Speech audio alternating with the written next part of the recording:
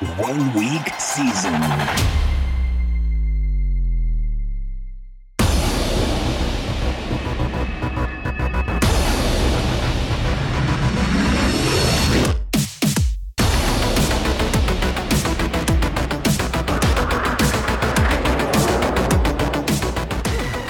OWS fam, the nation, my dudes and dudettes, Hilow here, bringing you the news and market updates session. As always, this session will be released every Monday at 7 a.m. Eastern Standard Time.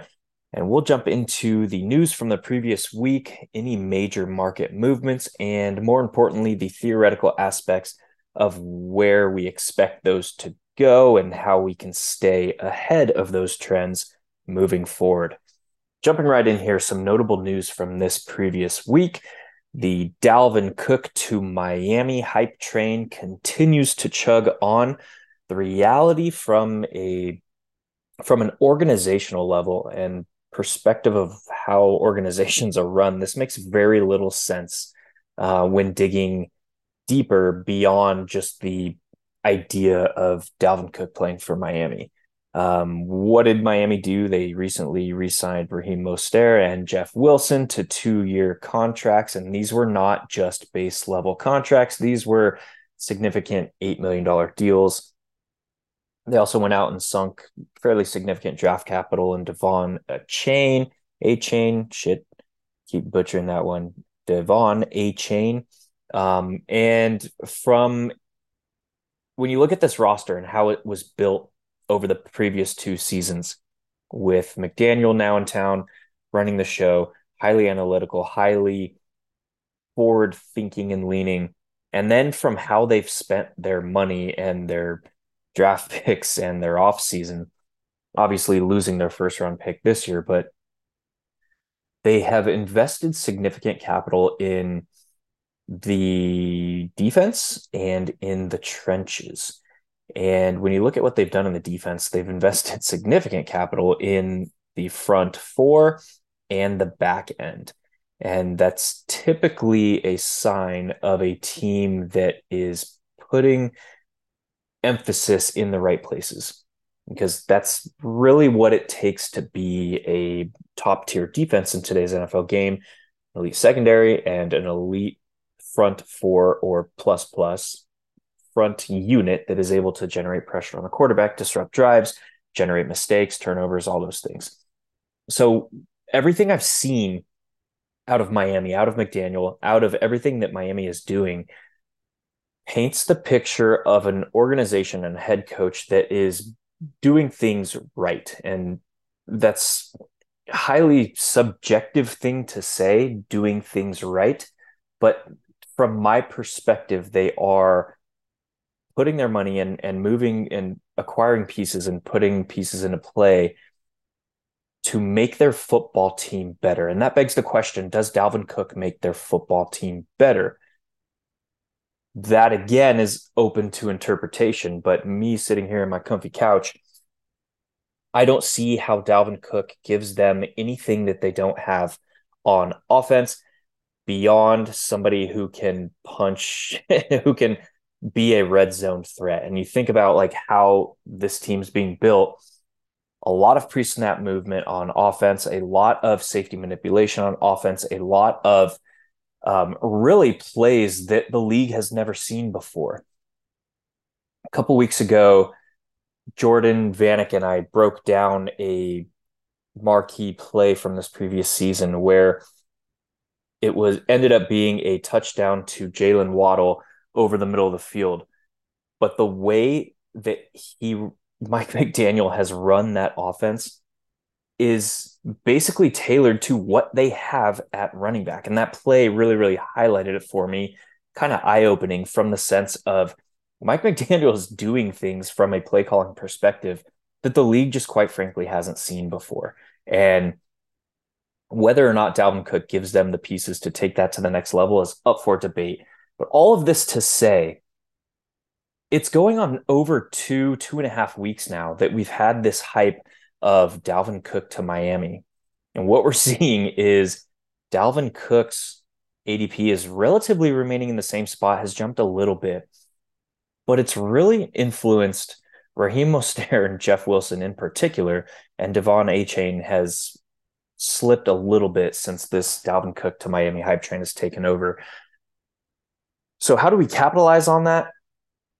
Everything that I just broke down goes into how highly I regard Mike McDaniel and what he's doing in Miami and the defensive pieces that they've gotten and how they're running their organization.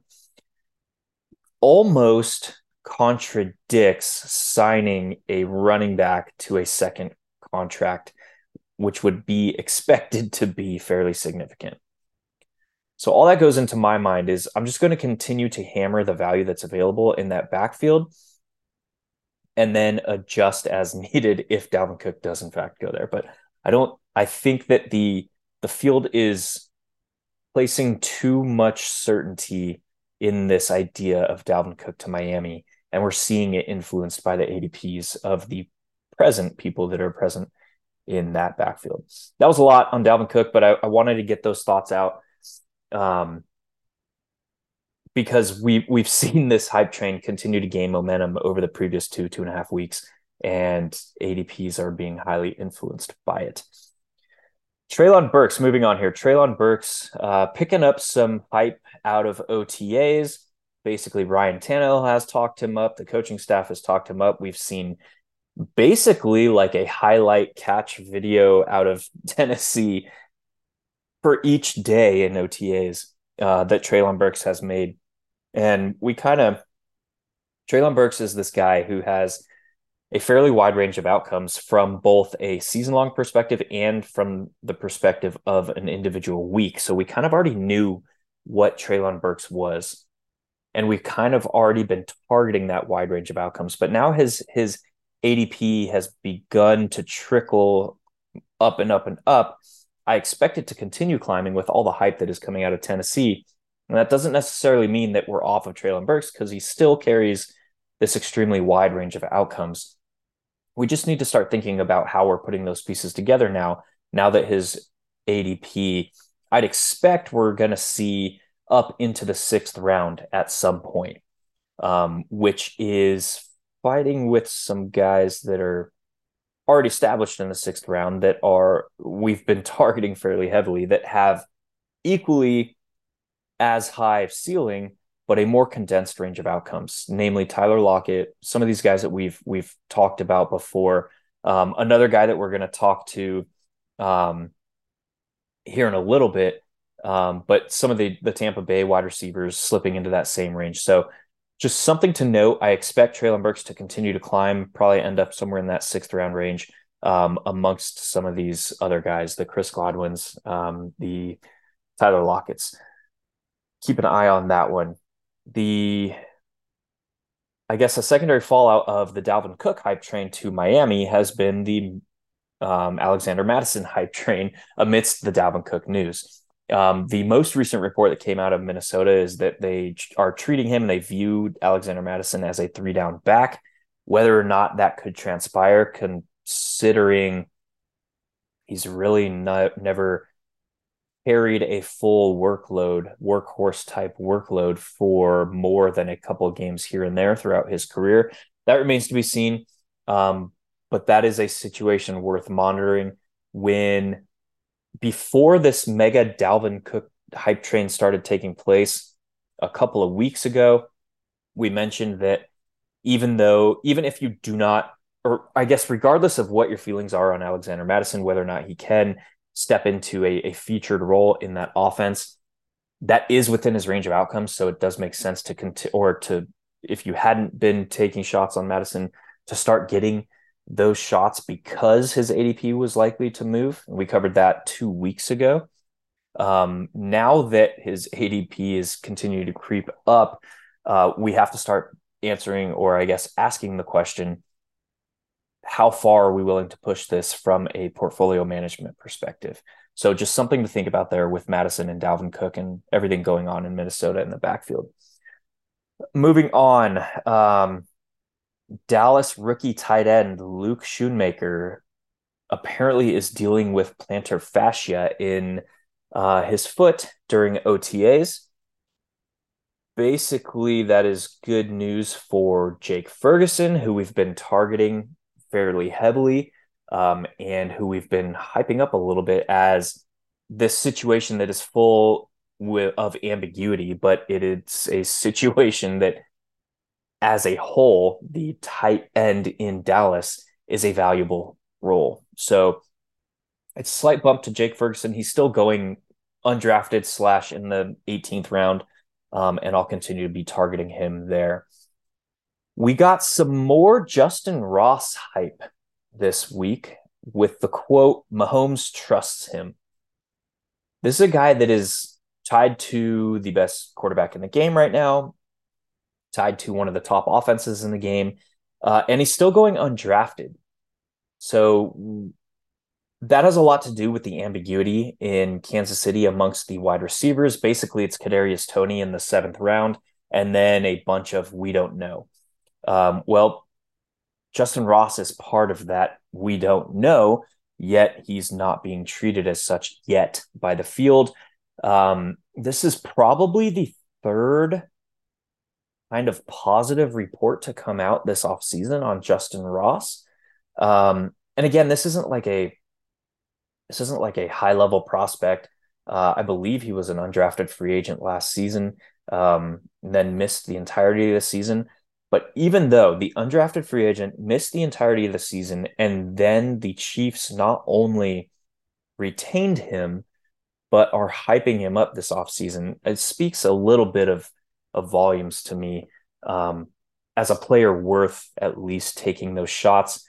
I would primarily think about taking shots on Justin Ross in the 18th on rosters, on builds that I have targeted that week 17 matchup. So I've got my early Cincy stack, or I've gotten a naked Joe Mixon would be a good roster to throw a Justin Ross type on. But that's a guy that carries some theoretical upside, should he see some semblance of a role in that offense this year. Moving on, Luke Musgrave, rookie tight end in Green Bay, is earning reps with the ones in OTAs. I continue to treat him as a viable tight end 3 on rosters for potential for late season production on an offense that is really lacking much in the way of playmakers beyond both running backs and Christian Watson. So something to keep an eye on with Luke Musgrave. I've upped my exposure to him over the previous 2 weeks as a tight end 3 on rosters.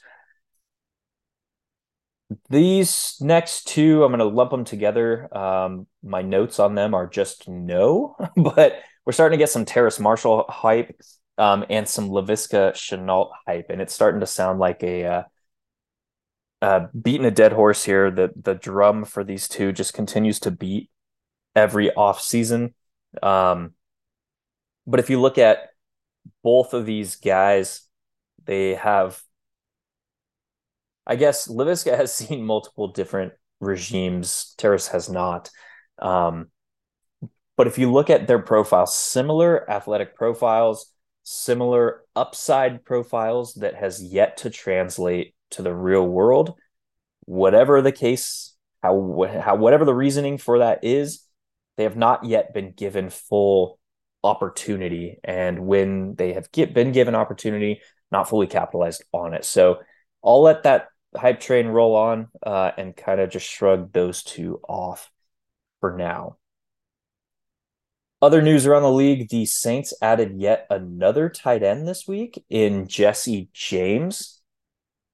And this is just less than a week after adding another tight end last week. So when we saw this team add a tight end last week, a tight end that was diagnosed with leukemia 2 months prior, we saw significant movement in the ADP of Taysom Hill, and we saw Juwan Johnson's ADP not really budge much, which was interesting to me because Taysom Hill is the gadget man, the guy who has made it through 2 coaching regimes and continues to be schemed touches in the backfield at quarterback, in the backfield at fullback, inline tight end, in the slot, you name it. Kind of this guy has kind of been, I guess, I don't know, trolling us all with his usage. But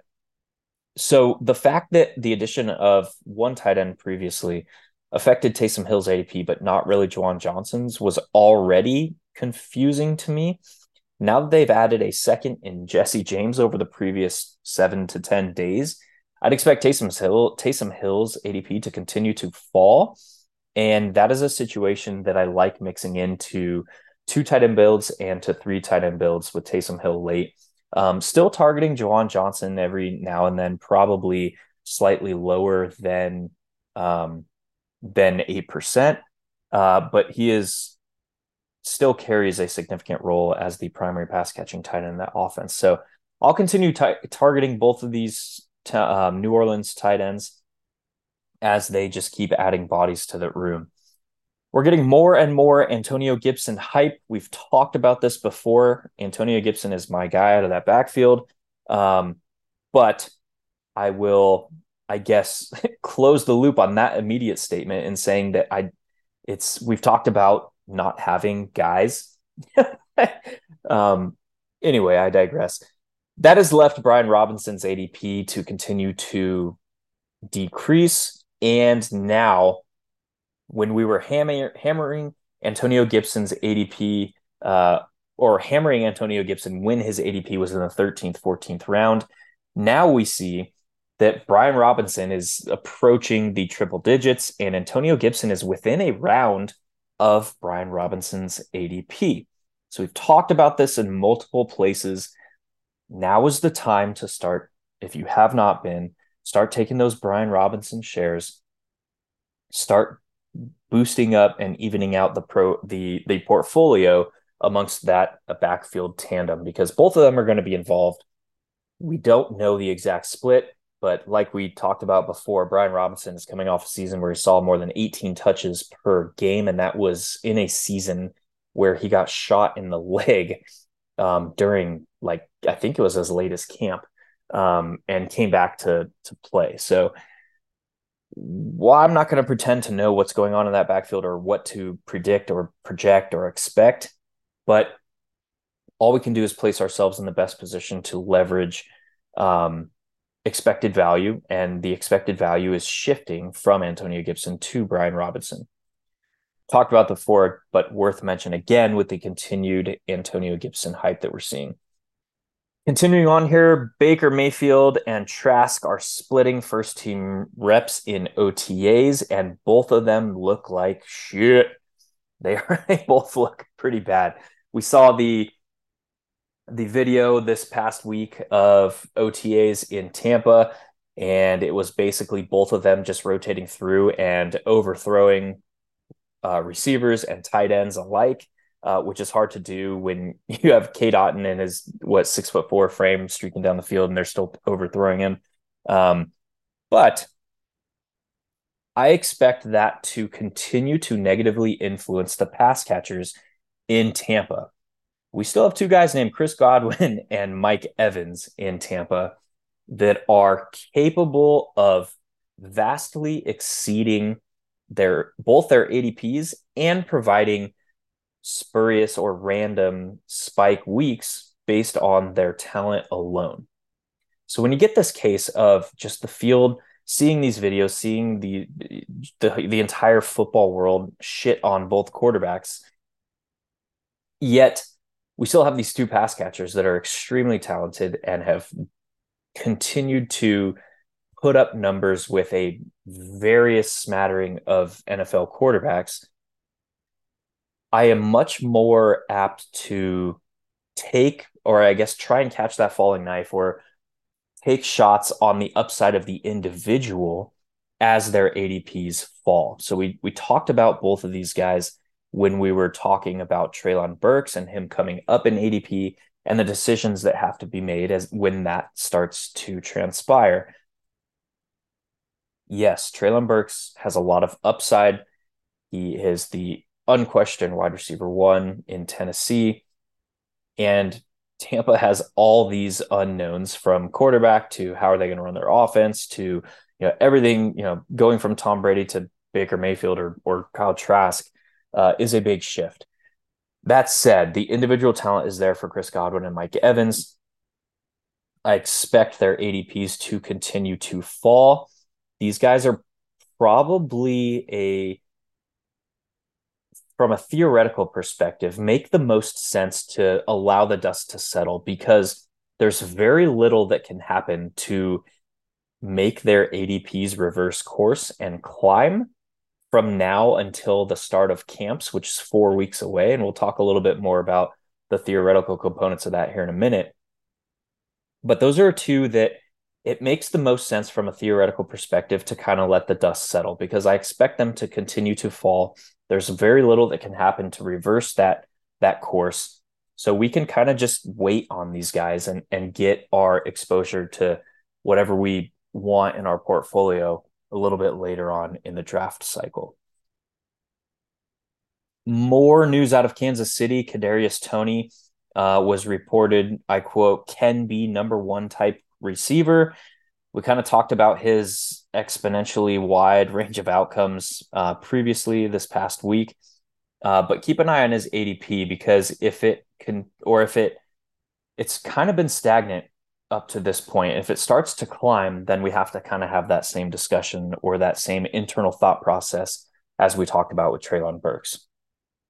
Finally, the final piece of the big news that happened this previous week is that the Jags reportedly are exploring or expected or whatever you want, conjecture in the end of May to want to use a committee at running back. So Bigsby, obviously, we had been targeting at him as a guy that could see a handful of weekly touches with upside through the sense of a handcuff. Maybe he's a little bit more than that, so we might need to be considering that because his ADP is highly palatable still. He's kind of in this range of we don't know what to do with these backups. Are they going to be involved? Are they pure handcuffs? Tyler Algier in Atlanta kind of fits that mold. Tank Bigsby also fits that mold. Their ADPs have, I guess, increased to the 13th-ish round. But that's a fine time in a draft to take upside on a backfield piece that could be more than a handcuff. And both of those names fit that bill. So with that, I mentioned earlier that these next 4 weeks, we're going to kind of start to see this hype train and shit fest cycle where we're going to see massive fluctuations in ADP, and that is leading up to when camps open in about a month. So right now is an excellent time to lower our volume in the major contests and target these snapshot contests on Underdog and DraftKings, and then also pay some significant attention to drafters. Why is that?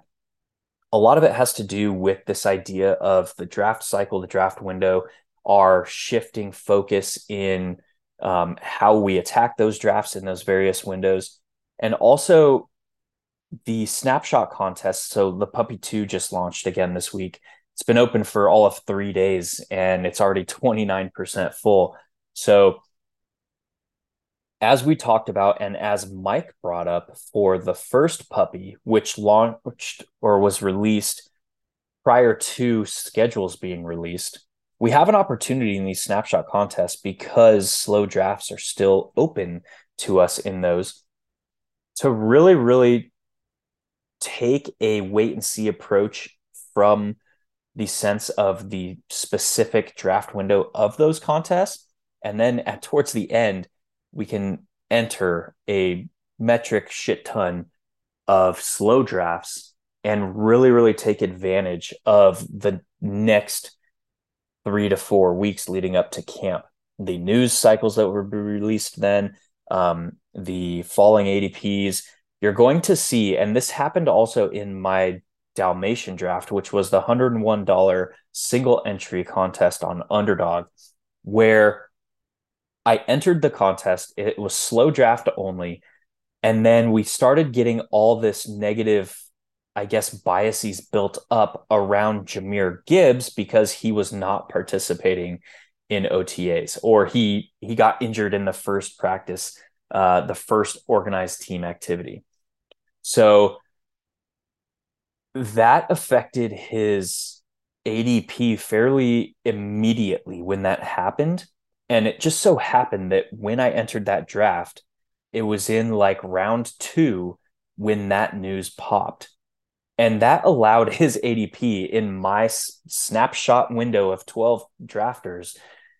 It allowed his ADP to fall all the way, or his ADP, it allowed him to fall all the way to 51 when he was going about 38 in ADP at that time.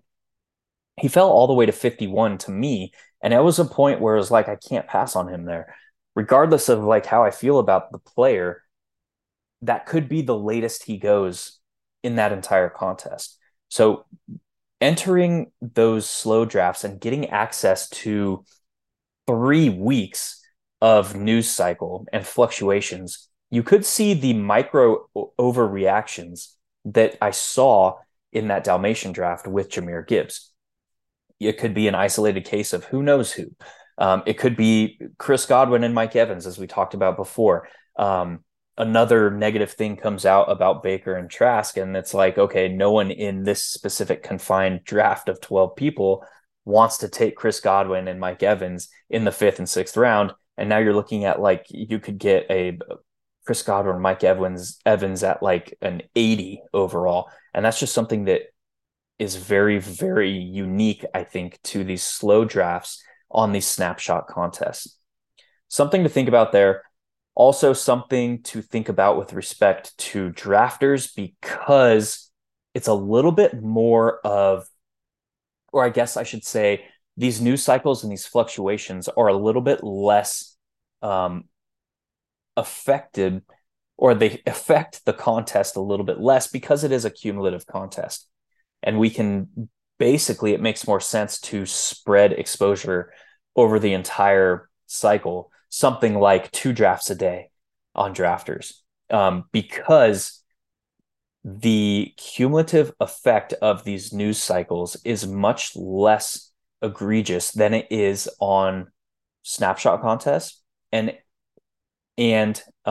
with the sense of the major contests on DraftKings and on Underdog, where we have to take a little bit more of a theoretical approach because of the unique aspects of how those contests are set up and the fact that we only get 150 entries into them.